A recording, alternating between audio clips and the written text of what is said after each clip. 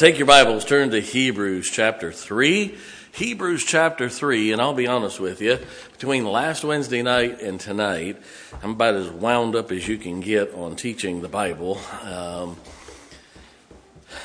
This thing of Hebrews is exciting to me, and I'm watching people starting to understand their Bible. Tonight, between last Wednesday night and tonight, I promise you, your whole attitude and how you approach reading the Bible and understanding the Bible will totally transform. I can help you with some things. I'm going to unteach you of some things, and I want to help you tonight so badly. Hebrews chapter 3, look at verse number 1. Wherefore, holy brethren and sisters, partakers of the heavenly calling, consider the apostle. Notice that word, capitalized. Underline it.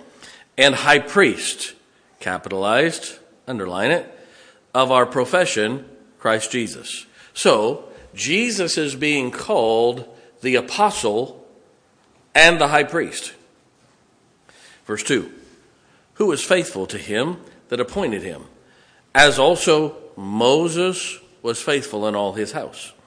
For this man was counted worthy of more glory than Moses, inasmuch as he who hath builded the house hath more honor than the house. For every house is builded by some man, but he that built all things is God. Now I want you to notice something, two very interesting words, the word apostle and the words high priest. For too long we have had bad doctrine infiltrating Christianity and religion.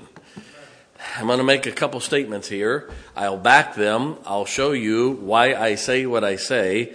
For instance, well, the Old Testament is law, the New Testament is grace. Hogwash.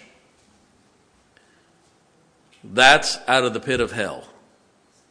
There has never been anyone saved by law. There's nothing about the law that had anything to do with salvation. As we said last week, the tabernacle, which becomes the temple, was the government center, not the religious center. There is nothing about the civil law, the moral laws, or the Levitical laws that was religious. It was all political.